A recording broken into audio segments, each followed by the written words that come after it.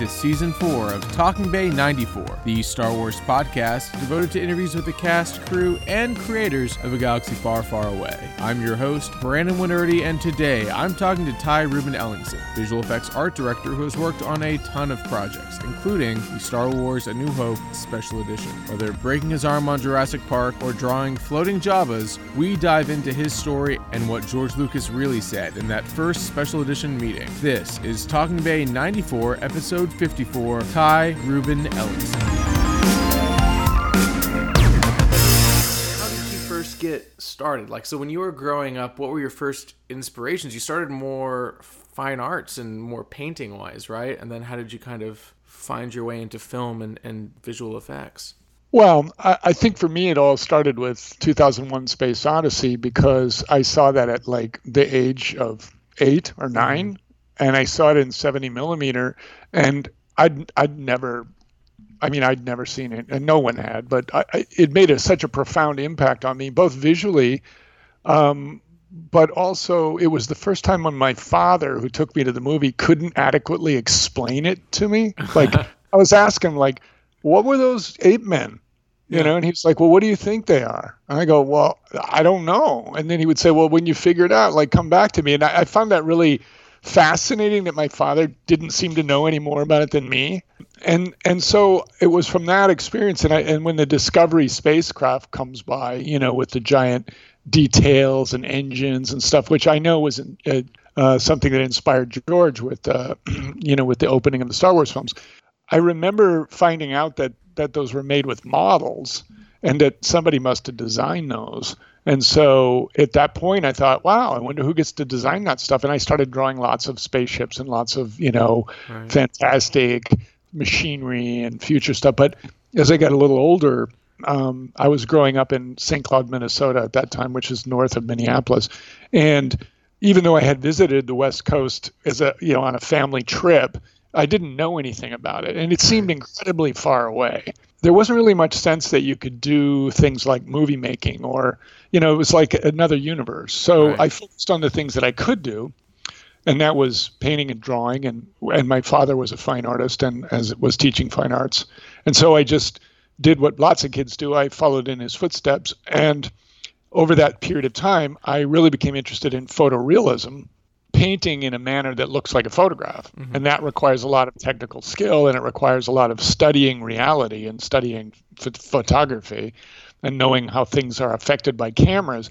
And all that kind of focus on detail and technical skill, unbeknownst to me, really prepared me, as an illustrator and designer, even though I was working in the fine arts sphere.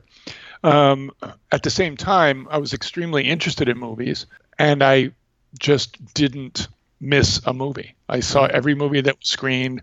And when I got to university, I saw every screening of every movie in the student commons. And I watched late night TV, and I would read the TV guide. Well, we just got the Sunday paper, but I would read it and plan my week around television. I never missed Roger and Gene, Siskel and Ebert. Back then, those prints, when they sent prints out to go to theaters, they would send out less prints. It would take them longer to go around. So oftentimes in St. Cloud, we would get the big movies would come out after the Oscars. I mean, They wouldn't even be in the theaters. Yeah. So long story short, when I went to graduate school in Dallas, I just had some kind of personal epiphany, for lack of a better word, where I thought, before I commit to a life as an art educator, which is what I was studying to be, I really owe it to myself to see how far I could get towards working in Hollywood. Mm-hmm. And once I made that mental shift, I just didn't take no for an answer. And my students ask me this question all the time, but I literally networked from Dallas, Texas to, San Rafael, California, where ILM was. Right. And I leveraged an interview, and I just took my credit card and I flew out. Yeah. And I met with Jeff Mann, and I met Bill George, and they had seen my portfolio. And it actually, weirdly enough, after I was hired, and I'd been there for a while, I was told that they were impressed with my portfolio because I had included some of my fine artwork, and that it was so different than the typical portfolio that contained, X-wing fighters and spacecraft and aliens and all the stuff you'd expect. Right. And I had some of that in there, but I also had these really, diverse, fine art pieces that were everything from abstraction to, like, I remember one of the pieces I showed was this kind of demonic looking character with a big beak like a bird, and then like some work that was really almost 100% abstract. And they told me that they were impressed by the range, but also when you do a lot of portfolio reviews, you're looking for something unexpected. And it really was like, wow, this is some really interesting stuff. Yeah. He might have a good, interesting perspective to share if we get him in here and put him on some projects. So then I just moved there. As soon as they weren't really going to offer me the job. And then I said, well, what if I'm here? Like they said, well, you're living in Dallas. And I said, I know, but what if I was here? And if you were here, we'd try you out. And so then I just said, well, I'll be, and I just moved and I got an apartment. I love it. And then I started. Well, as someone in Dallas trying to end up working at Lucasfilm, that is one of the more inspiring stories that I've heard. So some of your initial projects at ILM, Casper's, Flintstones, Jurassic Park. What were you doing initially? I saw a clipping from Cinefex where you were doing some of like the background matte work for even like Flintstones and applying some of that fine art skills you had. What were kind of your early projects at ILM? Well, the very first project that kind of put me on the map there was what they call a motion ride film, which is like Star Tours. Mm-hmm. You sit in a motion-based simulator and then you're watching a movie, and then the movie is like showing you as though you're flying, and then the seats move. And it just so happened that there was a company called ShowScan, and that was actually originally founded by Doug Trumbull, who went on to do the effect for Close Encounters of the Third Kind. And he invented this process of projecting film at 60 frames a second. So ShowScan really means high-speed projection. And when you project film at that speed, there's no longer any flicker that's perceivable to the eye, and there's no motion blur. Or there is, it's just way, way decreased. Right. So you get this super sharp image. They were making these travelogue kinds of movies, like going on a rubber raft down the river, or going snow skiing and riding in a toboggan or whatever. And they would take those cameras and they would actually strap them onto the gondola of a ski lift or whatever. Right. And then they would go back, and then they had these seats that moved hydraulically, and they would program those seats to match the movement of what you saw on the screen. And they were interested in expanding the offerings. And so they approached ILM with this idea of co-producing something. Uh-huh. And the idea that came up was called Space Race. The idea was of an intergalactic stock car race, where it's all kind of out in the boondocks and the cars are all kludged together, and then people get together illegally, and race these hot rod spacecraft. Yeah. And so I'd just been at the company for, I don't know, maybe a little over a year, and I'd been working on television commercials on and off because Lucasfilm was also getting more involved. Well, at least ILM was getting more involved in television commercials. Mm-hmm. And so I was asked if I wanted to participate in that project. And it was actually, you mentioned Dennis Muren. It was Dennis Muren who was kind of spearheading the charge. Scott Squires was directing it. Ned Gorman was producing it. I was the lead designer, and eventually got the title of production designer. And that was a long project, and it put me in contact with all the people I had studied and kind of really looked up to, looking at Starlog magazine and trying to figure out how visual effects worked. I mean, Steve Gawley, Bill George, all these, kind of giants. And it ended up being made, and you can actually find it on YouTube. And it was the last all motion control and miniature photomechanical optically printed show of any scale that was done before the onset of the digital transition. It was the largest models ever constructed at ILM because we were building this track that was, you had to run the camera over for long, long distances. Right. And it just was really inventive, and there was a lot of freedom, and I just was in the right place at the right time to really be, be able to just expand. People listen to me. It was one of those shows where it wasn't so buttoned down and kind of being like forced into a certain shape, like what happens on features, that you could throw out ideas and it would get written into the script, and so it would change, and it was really free form. And I think because of all that, it made an impression on, people at ILM that had been there for a while. Yeah. And then I built a good relationship with Dennis, and then the next thing I did was Jurassic, and then Dennis asked me to, early on, like even before the deals were being made, I became part of that core team in the very beginning. Wow. And after that, there was Doug Chang, and I really had experiences in that new digital realm. Right. And so if you had worked on a show the size of Jurassic, you had so much more experience than anyone else, because other people hadn't even worked in the digital shows yet. Right. So it kind of got me ahead. Like Doug had a similar experience with Forrest Gump, and I think T2 as well. Yeah. And it was like expertise in an area that was still being written. Uh-huh. So it wasn't like if you didn't know, it wasn't like you could go look it up. You had to kind of have it experiential learning, Yeah.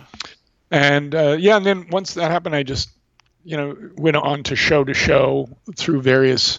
That's how ILM worked back in those days. It was sort of a bullpen of people then got pulled in.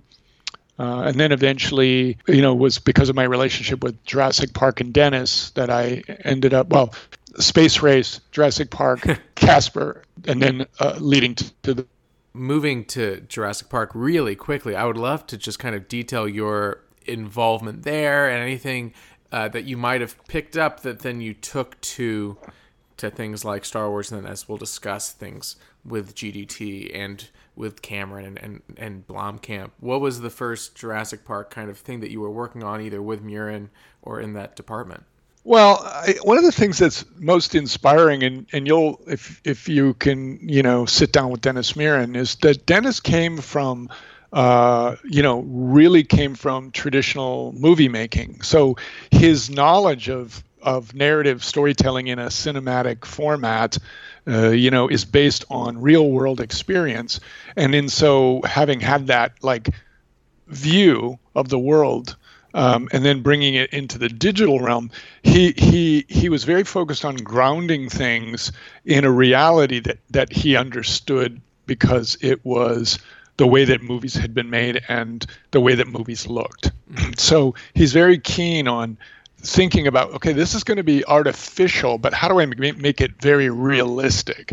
And what's interesting about Jurassic was Steven Spielberg really didn't want it to be about dinosaurs in the sense that you go, oh, look, wow, dinosaurs. He wanted to be like, you go to a place where dinosaurs are real.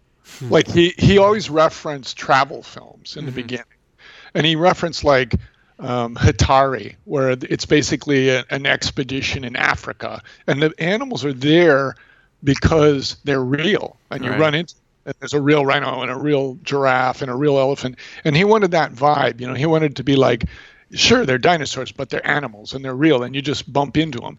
And so I think early on, what we did was there was a small group of us. I don't know the exact number, but my memory would be around 16 people. Right. Most of them were the CGI, characters, the people that were, the group that was working most aggressively, Mark DePay and Steve Williams and Stephen Fangmeyer, and people that were in that kind of initial cohort of people that were, moving the ball forward. And then what we did was we got together with Dennis and we screened just lots of film. Lots of movies, we watched King Kong, we watched, animations from Harryhausen, and we watched, lots of natural footage, iguanas and alligators and giraffes. And they even drug out the old Star Wars footage of elephants where they had painted white lines on the elephant's legs to kind of do studies for the walkers for Empire.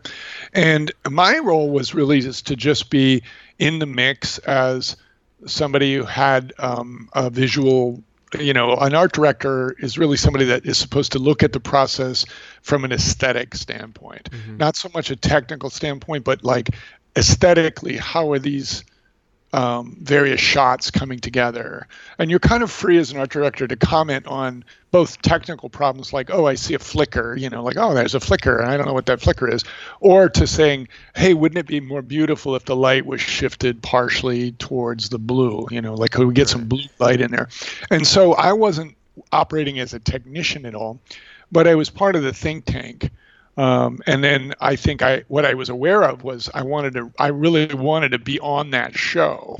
I really wanted to make a difference. And so I think I went as far out of my way as I could to always have a good opinion, like I did a lot of research on my own, and I would come in with, hey, I found this out, and everybody was doing that. But I think that I was aware that the opportunity was really exceptional, and I kind of, in my mind, I was like trying to forge a more of a place for my participation. Yeah. Saying yes to everything, and trying to. I mean, everybody was there in that space, but I mean, it seemed like for me, I felt extra fortunate because so much of what was important was the technical side of the equation. So to be there more as like a creative, aesthetic person. And then, of course, there was storyboarding. We used to do what we call, there would be storyboards that were done from the imagination of the director working with storyboard artists. But once they started shooting plate photography, that's the photography that was done on 8-perf large format film, that actual footage, and we would trace it and then redraw the storyboards exactly to like, here's the shot and where's the dinosaur going to be. And so I did a lot of that kind of I would call it facility type of work. And then in a few cases I got to do some dinosaur patterns, and I learned how to, run the early software to do some of the painting. So some of the stuff that I actually was able to do digitally is actually on the dinosaurs in the movie. Wow. That's crazy. It's the very forefront of what digital filmmaking is now. That's crazy. And it was so hard. Like the one thing that is, it was so hard. Everything was so hard. I know the story's repeated over and over, but in the beginning, the digital dinosaurs were only going to be way in the distance. They were going to be really tiny, and they just kept moving them up, and the breakthroughs came and the technology evolved, and the people were there so bright. There's such a brilliant group of people. It was kind of mind blowing. Yeah. Like how much talent was in that screening room. I think at the end of the day, there was only like 46 or 47 people that worked on the digital shots. Yeah. And I guess the one thing everybody asked me, but if you watch the Gallimimus Stampede, there's a scene where all the Gallimimus jump over this log, and Laura Dern and the doctor and everybody's hiding, and they run over. And if you watch carefully, one of the Gallimimus comes over the log and trips, catches his foot on the log and falls, and it gets up and runs out. But that's in the film because we were shooting tests of all of the crew, myself and all the animators, pretending to be Gallimimuses, and we were shooting actual reference photograph to see if we could discover how a big group of animals that were bipedal might jockey for space, or how they might cut in front of each other. And we had created this big plastic pipe. It was one of those pipes they put under the street to represent the log, the fallen log. And when I went over that, I caught my foot, and then I fell. And I actually shattered my elbow, and I had to go straight from there to the emergency room. And I never saw that footage for a long, long time. I didn't see it till after the movie was out. But when Phil Tippett saw it and saw me fall, he said, well, if Ty fell, then one of the dinosaurs should fall. Yeah. And so they always refer to that falling dinosaur as Ty. Yeah. And so I was always, very happy that it happened to me, and I broke my arm on Jurassic Park because of its notoriety. And wow. I didn't break it on some other movie. That is crazy. That is so crazy. Moving to Star Wars A New Hope Special Edition, what was it like jumping from Jurassic, jumping from Casper and Flintstones, and then making the move to Star Wars, which I'm sure had its limitations because there wasn't a ton of scenes that were added to it. It wasn't like starting a whole movie from scratch. But what was the design process like, trying to introduce new creatures and new ships and new everything into that world, and what were the initial expectations, at least, of the special editions?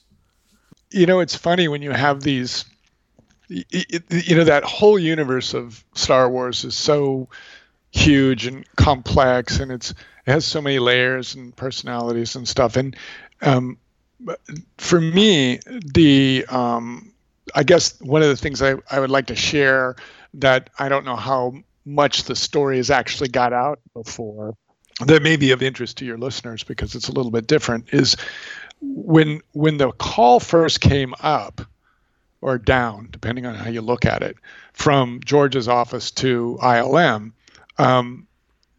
George was curious about the state of digital effects, and I think his curiosity was really sparked because of Jurassic Park.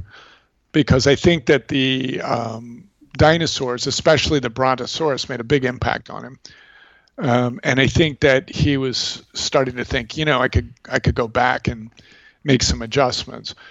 So the initial call came down from George directly to Dennis Muren. And then, as I understand it, George said, I'm thinking about doing some modifications and additions to the original Star Wars.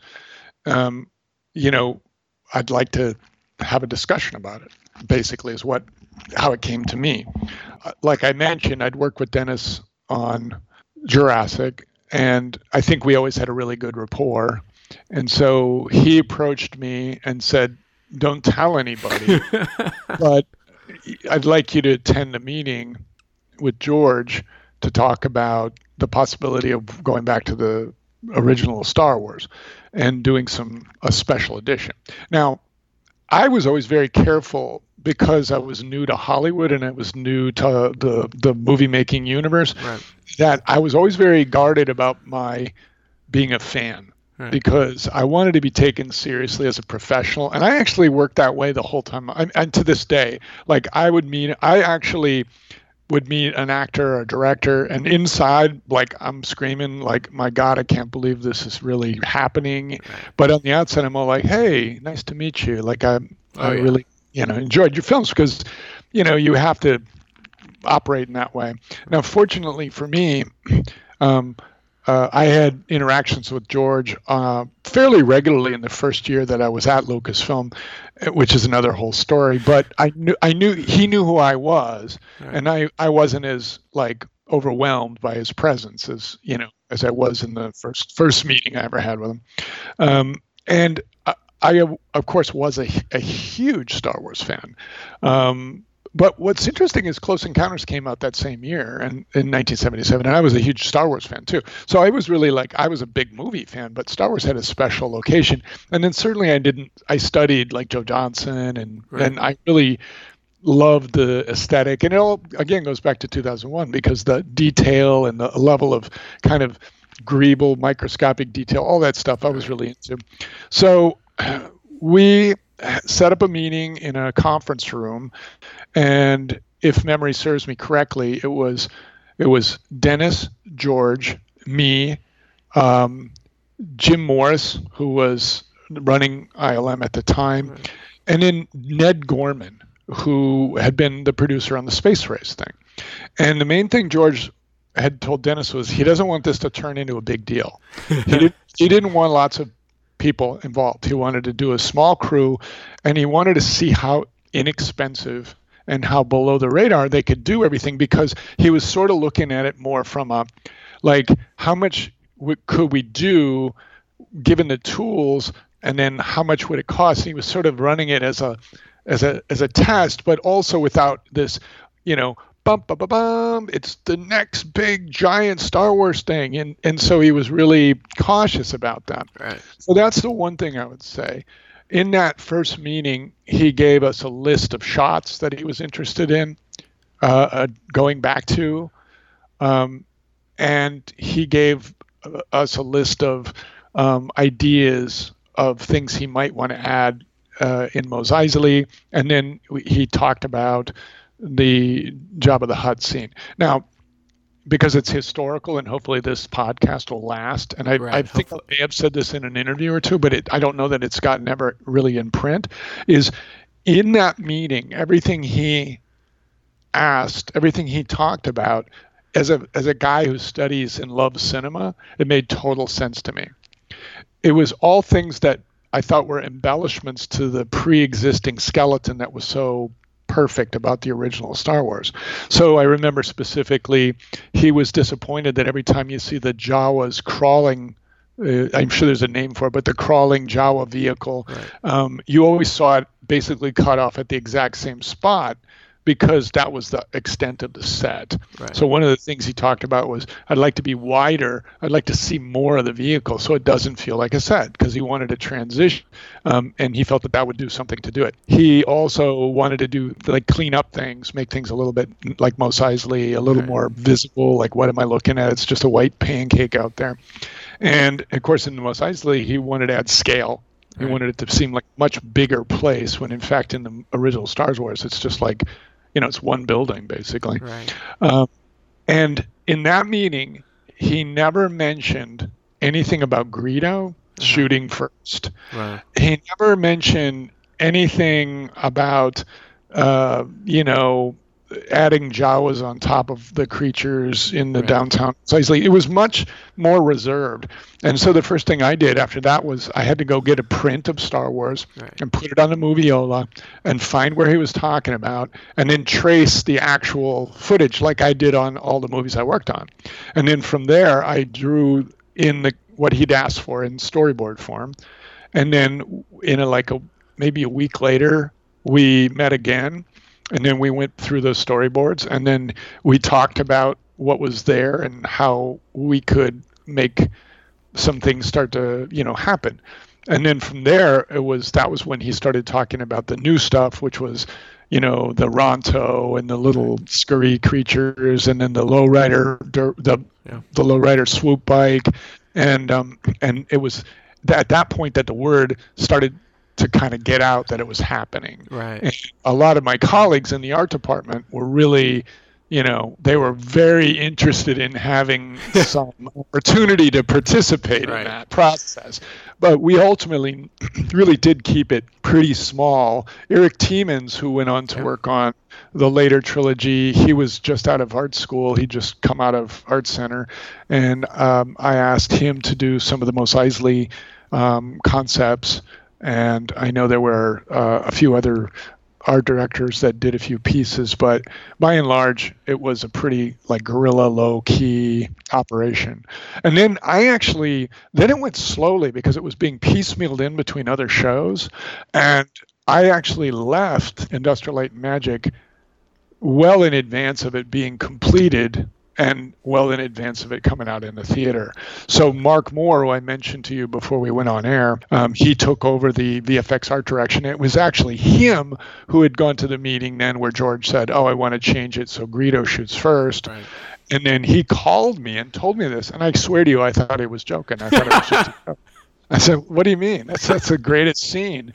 No, we're really going to do it. I was really glad that I have deniability. Right, yeah. You've wiped your hands clean. And now for the record, we know it was not you and your department. So. Yeah, and then of course the Jabba stuff, we got our hands on that old footage, and then that brought into the whole picture like a CGI character that had to perform, and that was pushing the envelope. A lot of that stuff was really difficult also. And repoing Harrison Ford into frame. I mean, we were doing lots of new things. I mean, everything back then was new. I mean, it was all nobody done it before. So you try it, and do it the best you could. I mean, literally the reason I am sitting here is because the beginning of the A New Hope VHS, that documentary, that 5-minute thing about the Dewbacks and about the Mos Eisley panning out and about Jabba is my first special feature, and that was it. I was like, oh, this is this is the best. This is what I want to care about. And really looking back on it now, I know you've posted a picture of it, and I was blown away. The Jabba on the floating dais, right? Which I think would have solved maybe the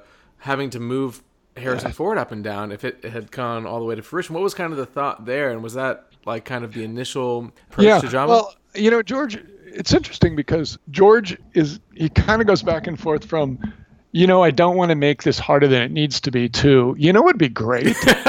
and And so he's kind of both a realist and a dreamer at the same time. And in my first meetings, like I suggested, things were very dry. Like, I mean, for lack of a better word, everything was kind of like fix this, expand this frame, add this, add that. You know, it was really kind of like I had this successful movie and I just would like to bring it up to another level. And then as we went along, then of course more stuff started to get added, and it was like, oh, okay, you know, this would be cool. But the question was, could you cover the actor or remove the actor? And again, back then, this stuff was super hard. Like, we hadn't even really done, like, we'd done some wire removals and things, but it was still super hard. And then the footage was old and it had film grain. And so it was like, well, what if it would be, you know, I think George right away wanted it to be a younger Jabba by a little ways. And you know, really wanted him to be in the frame and have eye line with Harrison Ford. So I think that when we had our first meeting about it, no one knew. They were saying like, well, it depends on how far he can stand up on his, you know, gut, how much of a cobra shape he can make compared to what he is in the movie. You know, he's just a big slug laying on the ground. And then it was like, well, maybe he could float. Like maybe we could put him on a floating thing. And I think actually in my memory is kind of, I mean, some of it I remember very keenly, but some of it not so much as it may be in that first meeting where we talked about it is he said, no, I don't really think that flying, I don't like the idea of flying. He may have said that right away. Yeah.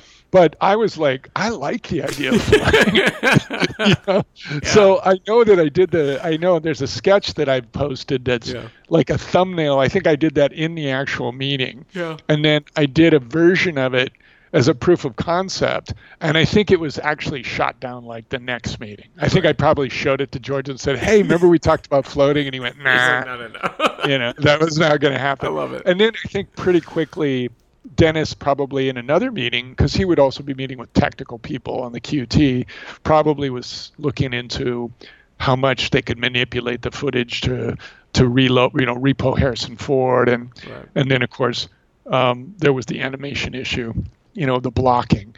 And at one point we cut out a big cardboard Jabba, and then kind of me and Steve Williams, who went on to be the director of animation on that, we like blocked the scene with a big cutout, you know, to try to see how much you would need to move Harrison Ford and stuff like that.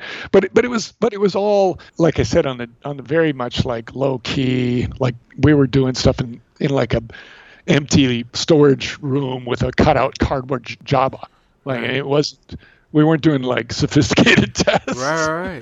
And that's what I love about special editions is because even then it was supposed to be A New Hope, and then eventually Empire and Jedi kind of were also brought into the picture. And I've talked to Howie Weed and I talked to Mark Austin, who both were just kind of thrown into just doing it. You know, like here we're gonna film this today. We're gonna film all the new Cantina creatures, or we're gonna film whatever. Right? It was almost for what the groundwork that it laid, both for the prequels and beyond, right, to show that Star Wars was still successful.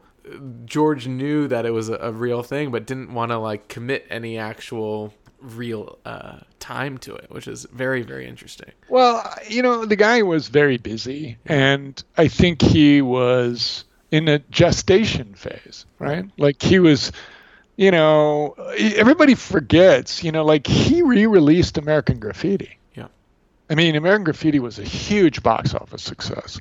And so much so that when he was recognized for the accomplishment, it was made so much bank and he got control. He went back and put back footage that had been edited out by the studios that they didn't like before it was released. And then he re-released American Graffiti again as a special edition of American Graffiti. So he had done that. Right. So I don't think the idea that he would revisit, you know, Star Wars was particularly, you know, surprising. It certainly wasn't to me, except for the fact that I was working on it, which was really weird. Yeah.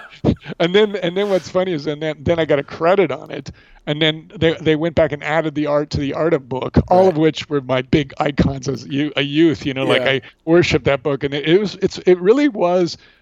To this day, it's I kind of almost had a time machine. Yeah. And I almost really did go back in time and work on the movie that made me go work at the place, you know, a big circle.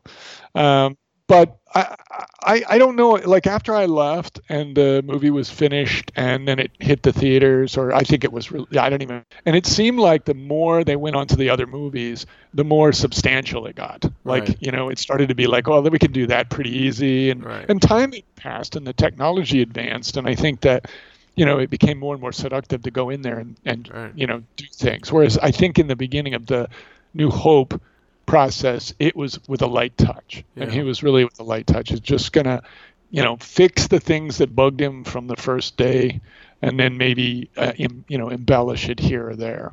Yeah. I don't think it was really like suddenly getting a new box of crayons, as it Right. were.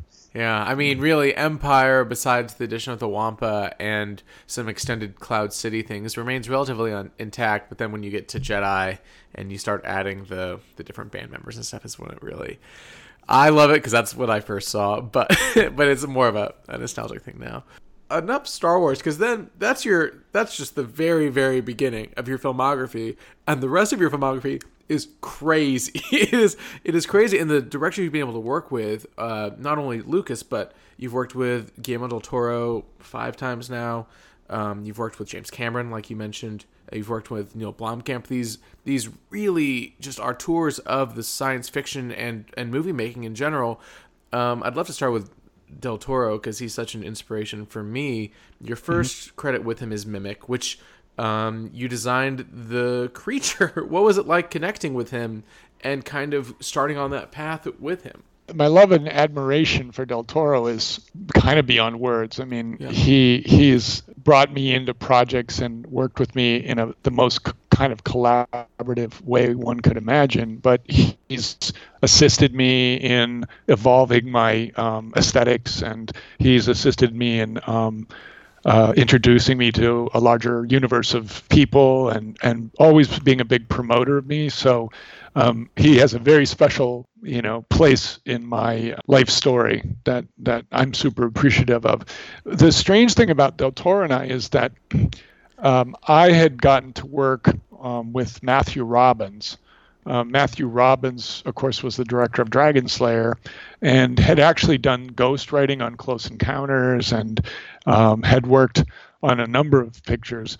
Batteries Not Included, and it had been part of that posse of people that orbited Francis Coppola at the same time when George had gotten started with Walter Murch and all these people. So I had done some work for Matthew, and Matthew and I, in a kind of unexpected way, really hit it off. We enjoyed the process of working together. I think we found each other. Our demeanors were really well suited, and so what ended up happening is that he would often ask for me when he was working in at the Lucasfilm or Industrial Light and Magic's television commercial division, because he did a lot of television ads. In the beginning, it was easy because I wasn't working as much on the feature films, but as time went on, I was always busy when he would ask for me, and I would try to still make time to go see him and maybe do some storyboarding for him, but we always kept in contact. Right. And then I was sitting at my desk one day, and around the 1995 when I was working on the special edition, and the phone rang, and it was Matthew, and he said, "Ty, it's Matthew." He has this really awesome way of talking. "I've met a young director in Mexico City, and you will work with him." And it was so like he didn't say, "I'd like to introduce you." Right. He was just like, "I've met him. He's very talented from Mexico, and you will work with him." And I said, "Great." And he goes, "I'm going to arrange for you to meet. Not you're going to get an introduction." So then like a month later, I get a call from Matthew, and he says, "I'm bringing Del Toro tomorrow to ILM for a meeting. I want you to sit in on the meeting." And I said, "Okay." So I had to ask, like producer, I had to go, because it was probably I had some other show I was working on, or I had to find the producer that was going to be at the meeting or something. And so Del Toro comes strolling in the front with Matthew. I was up near the reception desk, and then it was like strangely like we'd always known each other. Wow. I mean, he has that kind of effect on people, but in that moment in time, he was much younger. Right. He was still in his 20s. and I was younger. And I just remember that he came over and he, gave me this big hug and he said, "Yeah, we're gonna make great movies together." And I was like, "Yeah." And so he was actually there to talk about another project of his called Spanky. Okay. It's also called Mephisto's Bridge, but at that time it was only referred to as Spanky. It was based on a novel, I think, and he gave me a copy of I don't think I got the whole script, but I might have got a script, but I might have got just a treatment. I can't remember which. And he draws very well, that from the sketchbook. And so he had a bunch of sketches. And so I said, "Hey, I could do some drawings of these weird creatures that are in the movie." The next time I saw him, he was back a month later, and he had screened Kronos. He screened Kronos, I think, after that first meeting. In the ILM screening room. And of course, my favorite part about that movie, the thing that I liked the movie a great deal, but I remember that the idea that there was a real insect living inside the gold insect, I hate it. I hope I didn't give that away for anybody. Hopefully, hopefully people listening to this have seen it. That freaked me out so much. And I just thought, wow, this is so genius. And so I remember really thinking like, yeah. Like I really want to work with this guy, And so then the next meeting we had was on Mimic, right? And it was a short. It was part of an anthology in the beginning. There was a project that the Weinsteins were developing at Dimension Films that was called Lightyear, and it was 4 shorts. It was Danny Boyle, Guillermo del Toro, Bryan Singer, and one other director. The name escapes me. It was going to be one of those pictures where you have one movie in the theater, but then it's 4 shorts, like an anthology, like the Twilight Zone movie. Right. And so this movie that we were going to work on, that was based on a short story, and it involved this creature that could imitate a human being. And so at that meeting, we talked about costs, we talked about ways that it might be able to be done, and so forth. And then on the way out, he pulled me aside and said, "I'd really like you to design the movie, production design." And I was very interested. And he goes, and we could work on the creature. And I'm like, yeah, I want to do. Yeah. So then I started talking to him on the telephone, and we started to get more serious about like, what would the deal look like? Like, what would I need to do? And I was like, at that point in my career, I'd really had a great ride at ILM, and I was very interested in finding out what I could do on my own. Because one of the things about being in a facility like that is a lot of the lion's share of the design work is already done before it comes in. Right. And I really wanted to be in that front line of designers. And so he said, "Yeah, you should. We'll make a deal. Well, you should get a leave." So originally went to, then it was Patty Blau, who was running the day-to-day, and I explained that I wanted to take a leave of absence, and could I do it? And they said, "Sure. Well, how long do you want to be gone?" And I said 6 months. And so they agreed, and I made the deal, and I left to go work on that and went down to Mexico City. We were going to shoot in Mexico City. Wow. And we scouted locations, and I listened to people talk about Del Toro, and I know how he's become so successful.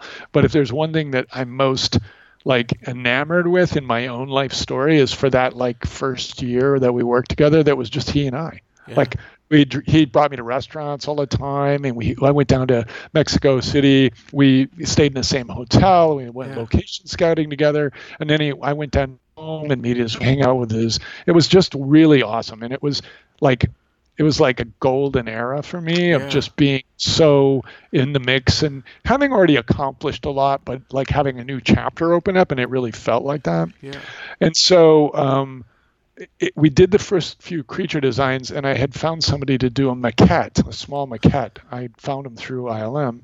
And then when he did his presentation to the Weinsteins, I think Bob Weinstein, they thought that what he was up to was crazy cool. They really liked it. And they said, we should make this a feature. And I remember I was down there after the meeting, and he expressed to me that he'd turned them down to do the feature, and I was surprised. And he said, as a Mexican director, I don't want my first major American film to be La Cucaracha, right? The cockroach. And he really struggled with the idea of trying to make that story make sense in a long format. So I thought, okay, well, I'm cool. I'll do the short. Like everything, nothing changed for me. But then the next day, I mean, I think we were all in Los Angeles at that time. See, I never lived in Los Angeles. I lived in Northern California, up by I'm in Santa Fe. So I was down there. I would have been staying in a hotel near him. And I remember he said, Ty, meet me at the curb. We're going to go to have lunch, or something. And so I remember I got in the car and he said, I know how to make it a feature. And I'm like, what's that? And he goes, I know how to mimic a feature. And I said, yeah. And he explained to me a scene where some water treatment guys are out in a boat using rakes or things to like clear a pipe for the water treatment plant, and then they see a dead boy floating in the weeds, and they go, oh my God, look, it's a dead boy.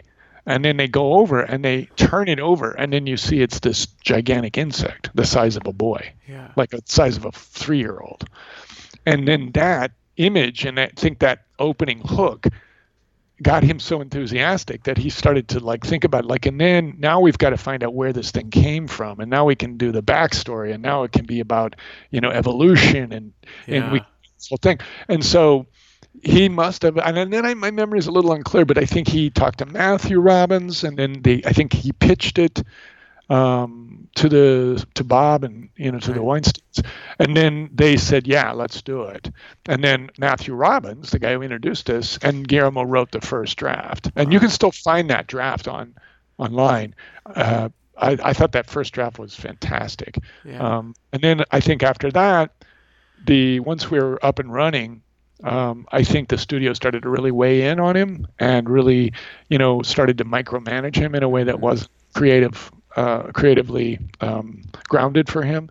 And I think that it turned into a really difficult situation. And it was very difficult for me in as much as that I had not a lot of experience in production at that level. Right. And I wasn't used to the kind of the grind of it, being away, being in different locations, having different responsibilities. So I remember I always tell people I got 5 years of professional film production experience in a little over a year. Wow. Because so then I never went back to ILM. Right. So I overshot my 6 months.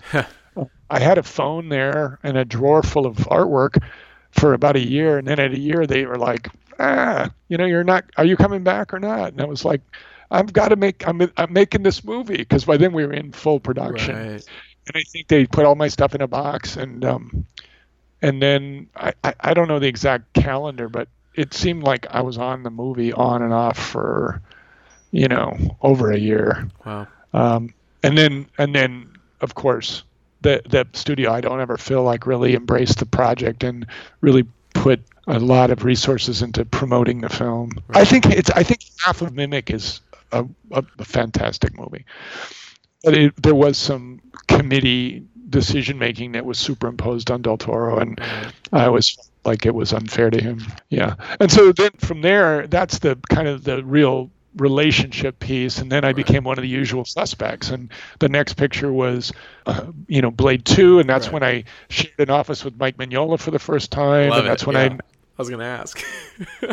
And then we became the usual, not so much Brad Street, but Mignola, Barlow, and me. We were on the Hellboy movies together, and then later on Pacific Rim, and as time went on, there just wasn't enough Guillermo to go around, and I was always appreciative of getting his calls, and I will always jump to work with him. Though it's the complexities of getting older and the complexities of evolution and his rise in in his career is all complicates things. So it's not going to be, I don't expect to be hanging out in the in his hotel watching VHS copies of his favorite movies anymore. Right.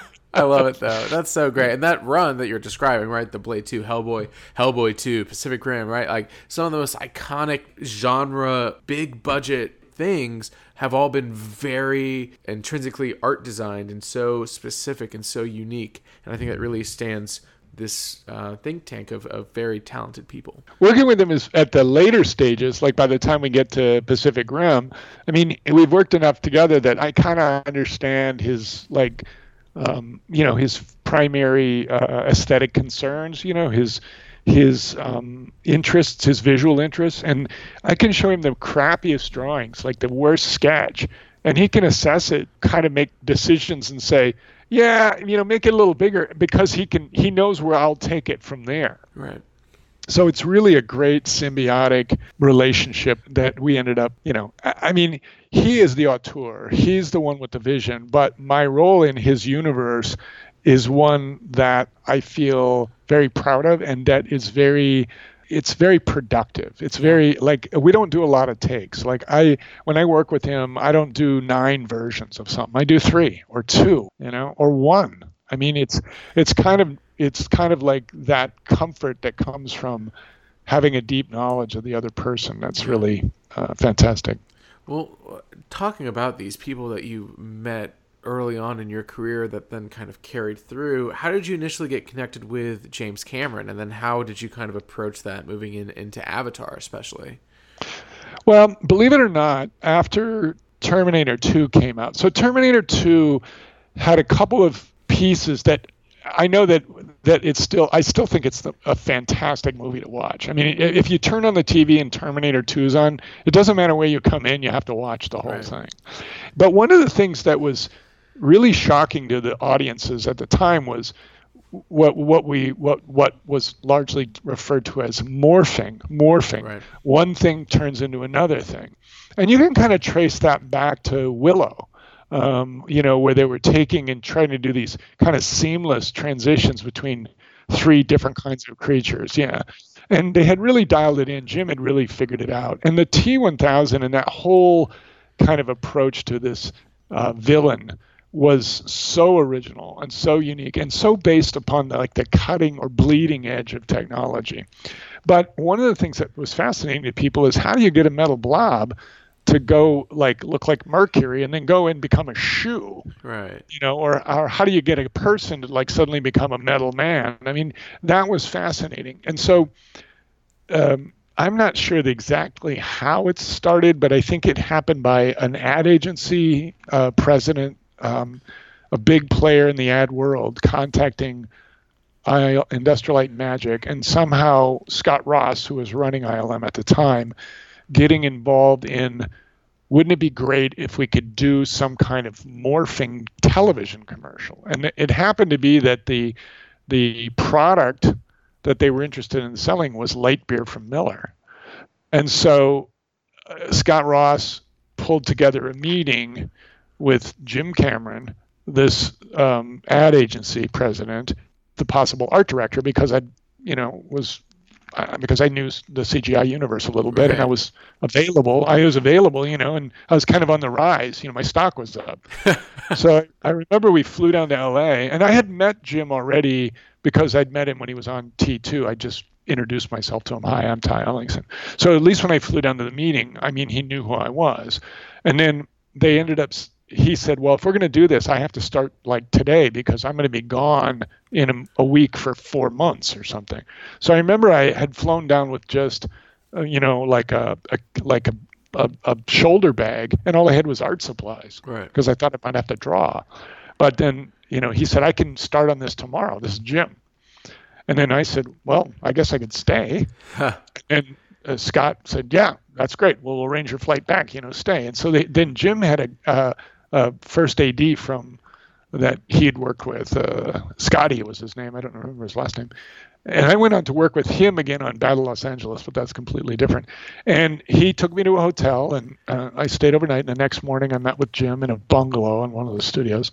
And then we talked about what he wanted, and we did some storyboards, and he called some people. And then, the next thing I knew, the project was real, and I did some work for him. And then eventually the project got large enough and complex enough that my role really kind of, my role didn't really proceed beyond a certain point, because it started to become such a large project that they needed to bring in people from the community that were going to help build sets and these kinds of things that I had no real experience with at that time.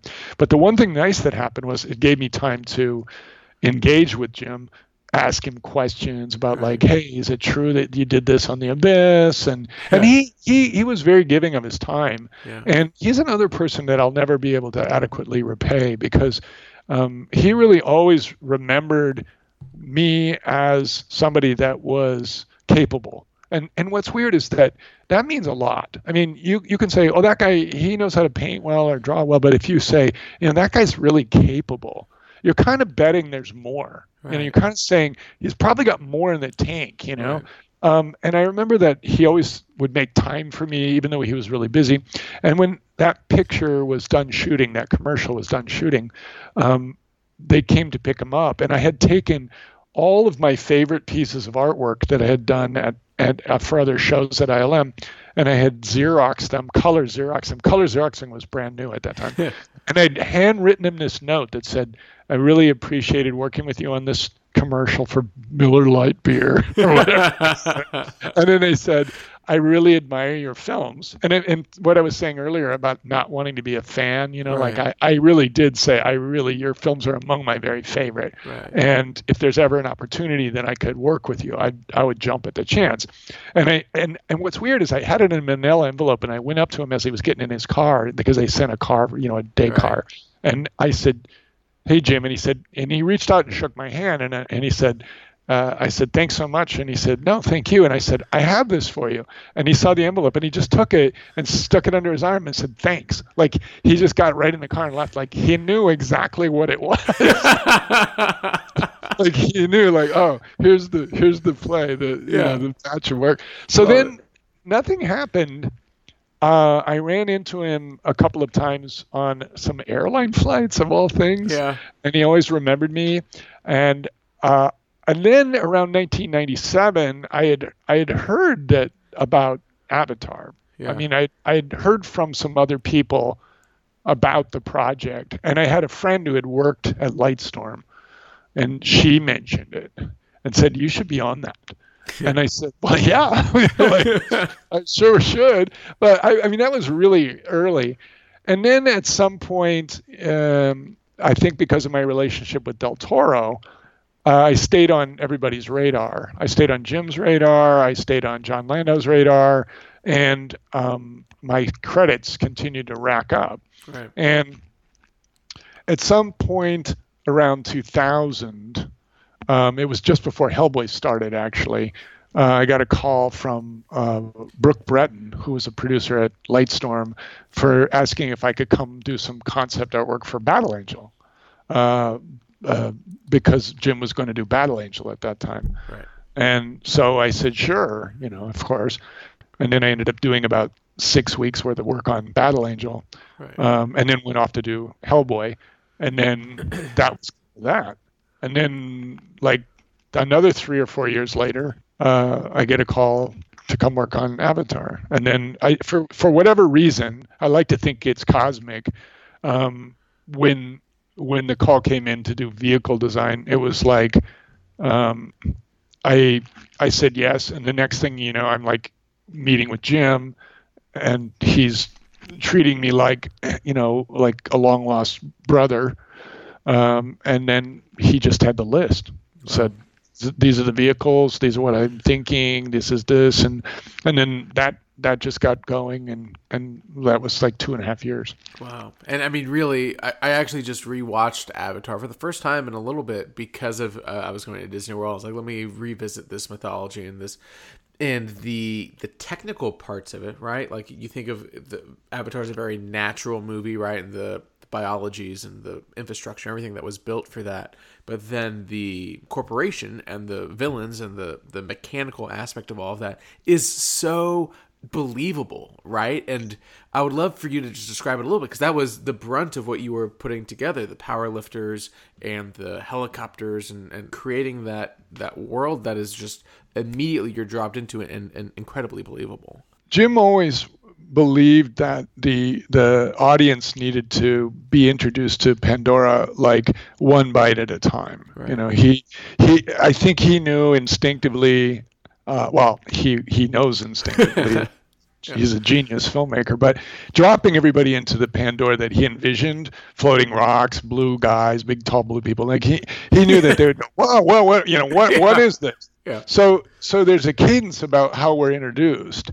It's Rick Carter, the production designer, always referred to it as being an analogy to the Wizard of Oz. That the Venture Star, which is the big spacecraft that delivers Jake to Pandora, that we see in the beginning, that vehicle was designed by Ben Proctor, who's the production designer of the new movies, and Jim together. Right. And Jim had figured out the fuel and all that stuff because he's a complete gearhead. Right. He knows all that stuff. That was sort of the tornado in the Wizard of Oz.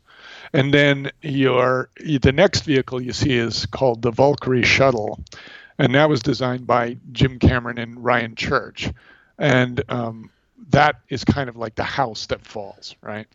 And then when you arrive at Hell's Gate, it's the human village, as it were. Right. And from that point on, every vehicle, the mining vehicle, the big bulldozer, the ground vehicles, the flying vehicles, the dragon, the scorpion, the Samson, Jim and I worked on those. Wow. Those are all a product of my engagement with Jim.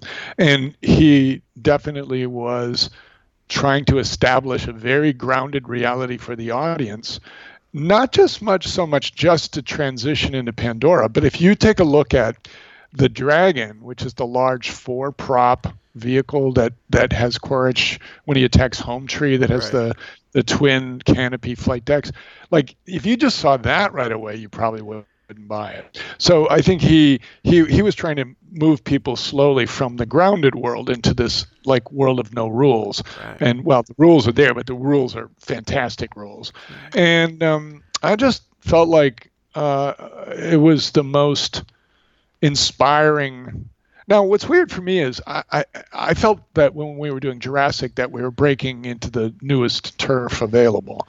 I even remember one day after screening some of the main road sequence where we encounter the Tyrannosaurus Rex on the rainy roadway, I remember going to the coffee room, like a little kitchenette, with Dennis Muren and a couple other people, and I said, "Oh man, do you know what we're doing here? Like this is gonna blow people's minds." And we all were kind of like standing around like saucer-eyed, like, "Oh man, like how did this happen?" Yeah. And I felt the same thing on Avatar. And there were 5 of us actually that had worked on Jurassic Park that were on Avatar, wow. Which is kind of interesting if you think about it. Right. But at any rate, I think that he was moving through the idea that we bring people along and we give them things to hold on to, and then we slowly take those away. Yeah.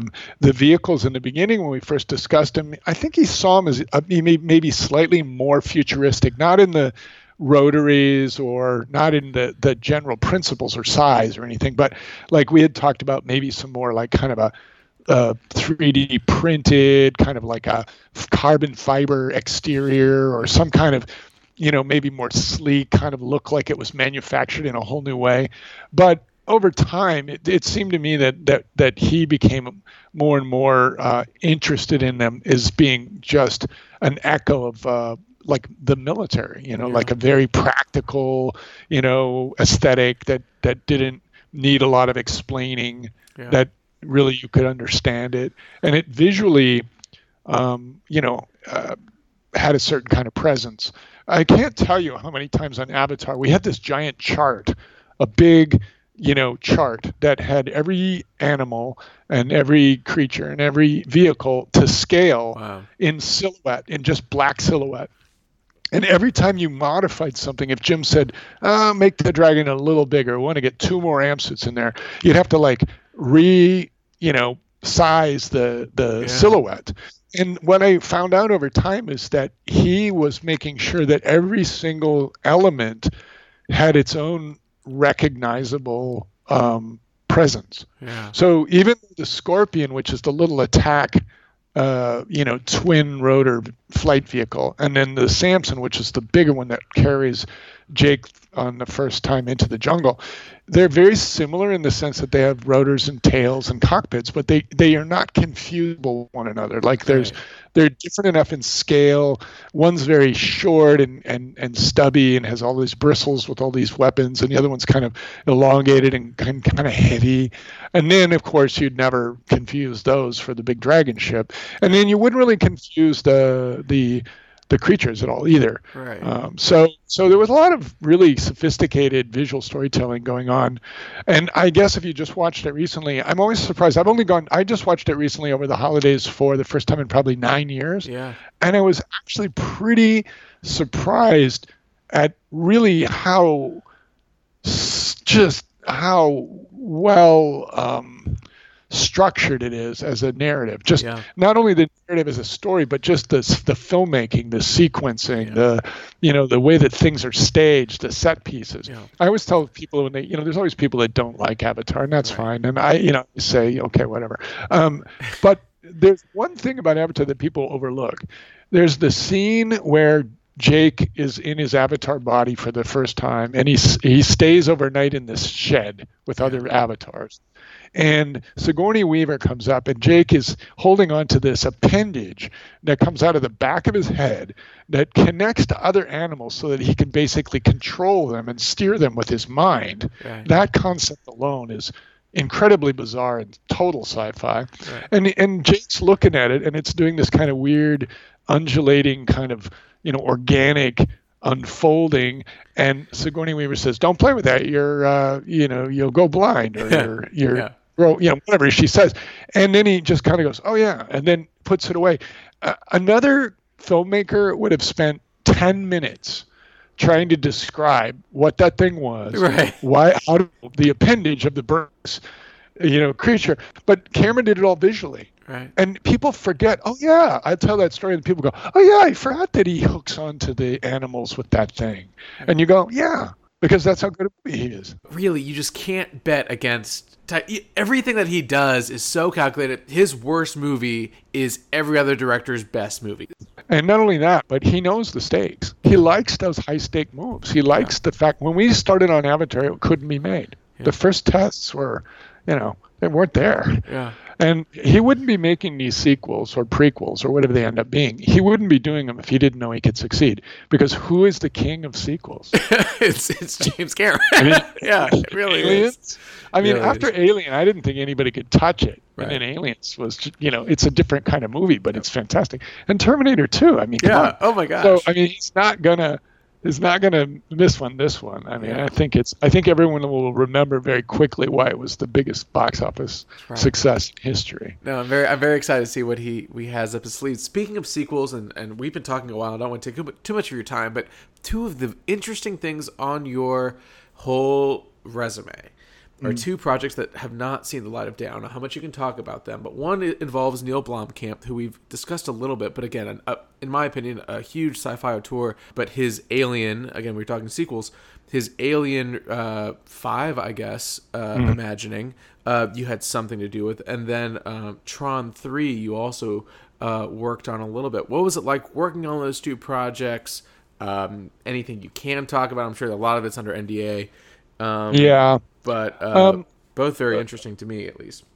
Yeah, I was very, in my career, I've been really fortunate because I've worked primarily directly for directors. I've never had to be part of the, I've never been part of the art department that's insulated from the director's vision.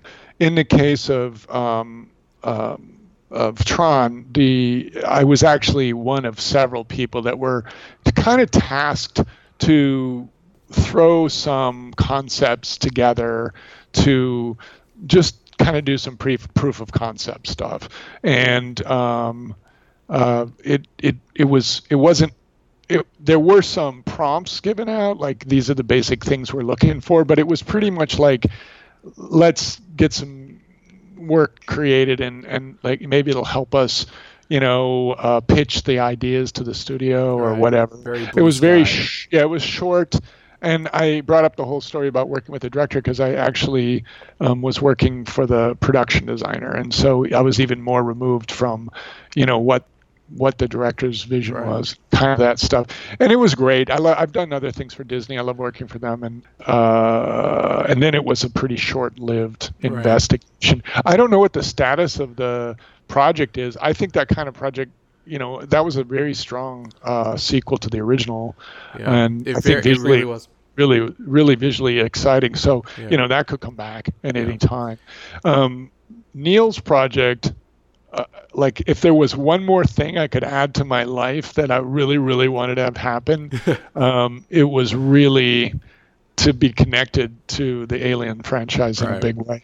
I actually was involved with Alien 3 and was all set to go to England to work with David Fincher on that. And then at the last minute, there was an issue that arose out of with the studio and Industrial Light and Magic doing the effects. Which had to do with Fincher being from Marin County. That was in his home turf, and I think the studio didn't want him up there on his own. But that was the closest I'd come. Right. And then, of course, when Neil was developing his project, I was super enthusiastic about it. Yeah. And I actually feel like we worked over the course of a summer, maybe 3 months. Which was a pretty long haul, doing like done pictures a lot longer, but those are actually ones that are going to get, they're going into production. But this was all part of a pre-production phase. And I was extremely disappointed because not only did I love what Neil was trying to do, but I thought that our collaboration, because we'd collaborated before, it was like we hit the perfect pitch. Like I was so proud of the work, and I actually was doing the same thing there. I was actually going like, I can't believe this is going to happen. Yeah. I mean, I was just so excited by it, and then unfortunately, it really had everything to do with Ridley Scott's return to the franchise, and I think that would have done the same thing to any director. Correct. It had nothing to do with Neil. Right. And also, you got to remember that what's the Mars movie he did with Matt Damon? Yeah. Martian. It was so successful. Yeah. And it seemed like now he's all teeing up science fiction again. Right. And, and I think that, but I know I think Neil was very heartbroken about it. Yeah.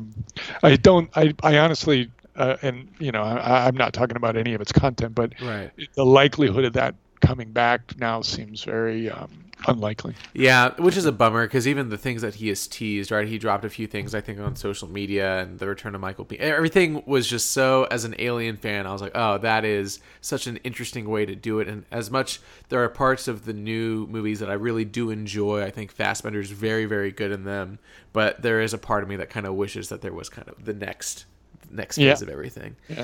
Yeah. Well, these things happen. It's funny that both of those happened to me in and because my whole time in Hollywood, I'd only been on like one show that ever went into what they call turnaround, where they basically say, well, we're not really going to finance this. So I wasn't really prepared for it because I'd never encountered it. And then to have it happen twice in a year, it was like, what's happened? I should never have moved to Richmond, Virginia, because both of those happened while I was here. Yeah. And working remotely, so yeah. Well, speaking of that, and I guess to end all of this, is you're in Virginia now. You are a professor at VCU, and you're kind of training this next generation of artists. And I guess my question to kind of end all of this is like, what do you tell them? What's kind of the inspiration behind now this next generation? What would you tell someone trying to go into what you were doing and building a new skill set in this kind of new world of visual effects? Well, what I tell students all the time is there's never been a better time to be a creative. When I went to California and started at Industrial Light and Magic in 1990, I either knew personally or had shaken hands with every name recognized concept artist working. Yeah. I mean, there wasn't very many. Ron Cobb and Nilo and Sid Mead, and I mean, there wasn't that many people, and so it was a small world and a small community, and those movies weren't made a lot. I mean, there wasn't the same output, there wasn't as many opportunities, and movies were farther and further between. Like it was a different time. When I was at ILM, they only did like 4 features a year. Yeah. Now, between feature films, episodic television, and video games, there's so many opportunities. There's so much opportunity to have a voice and be part of a really amazing project. And the quality and caliber of the work just continues to rise. It's just an extraordinary time. All that said, most of the time students say, but the bar is so high and I'm so, afraid I'm not good enough. And then what you need to see is that as much as everything has changed, it's also remained the same in that you need to understand the principles of design. Yeah. You need to have a good grasp of art history, of cinematic history. You have to have a process, a methodology for creating high caliber, impactful work on demand. And that comes through a development of a self strategy, a self understanding. And then you need to learn to draw and understand perspective in the figure. And if you do those things, you've got the foundational tools required to do all the work that you'll need to develop that will come out of your imagination. And by solving problems, you start to learn more about yourself and you learn more about what's unique about you. And then you bring those realizations into the next round of work. And then you learn from that round and you become better. It's a never-ending cycle of improvement. So it's more about, I'm a big believer in intention. You have to believe to your core that you're going to accomplish something. And if you're going to approach it in that manner, in a take no prisoners manner, that will make the difference. If you're waiting for the doors to open, you're not going to get there. You see yourself as engaged in the future you want, and you just don't stop going for it. I always tell my students, no one can give you permission to succeed except yourself. If you don't believe in your own destiny, then no one can ever provide you any validation, any affirmation that will get you there. It has to come from yourself. Well, I mean, that's a hell of a way to end this episode. Mr. Ellingson, thank you so much for taking the time and telling these stories. And honestly, I'm just so inspired right now. I really appreciate your time. Excellent. Thank you. It's been a pleasure.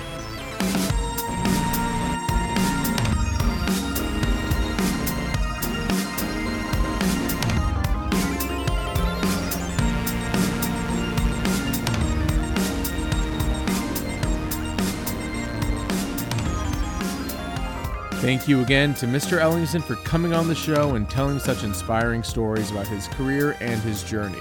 His website with more of his designs and projects can be found in the show notes. Also in our show notes is the link to our Talking Bay 94 store that has a very limited restock of all of our credits line of shirts. Next week is my conversation with someone talked about quite a few times in this episode and a bunch of times in previous episodes, 9-time Academy Award winner Dennis Muren. But until next week, stay tuned, leave a 5-star review, and may the Force be with you.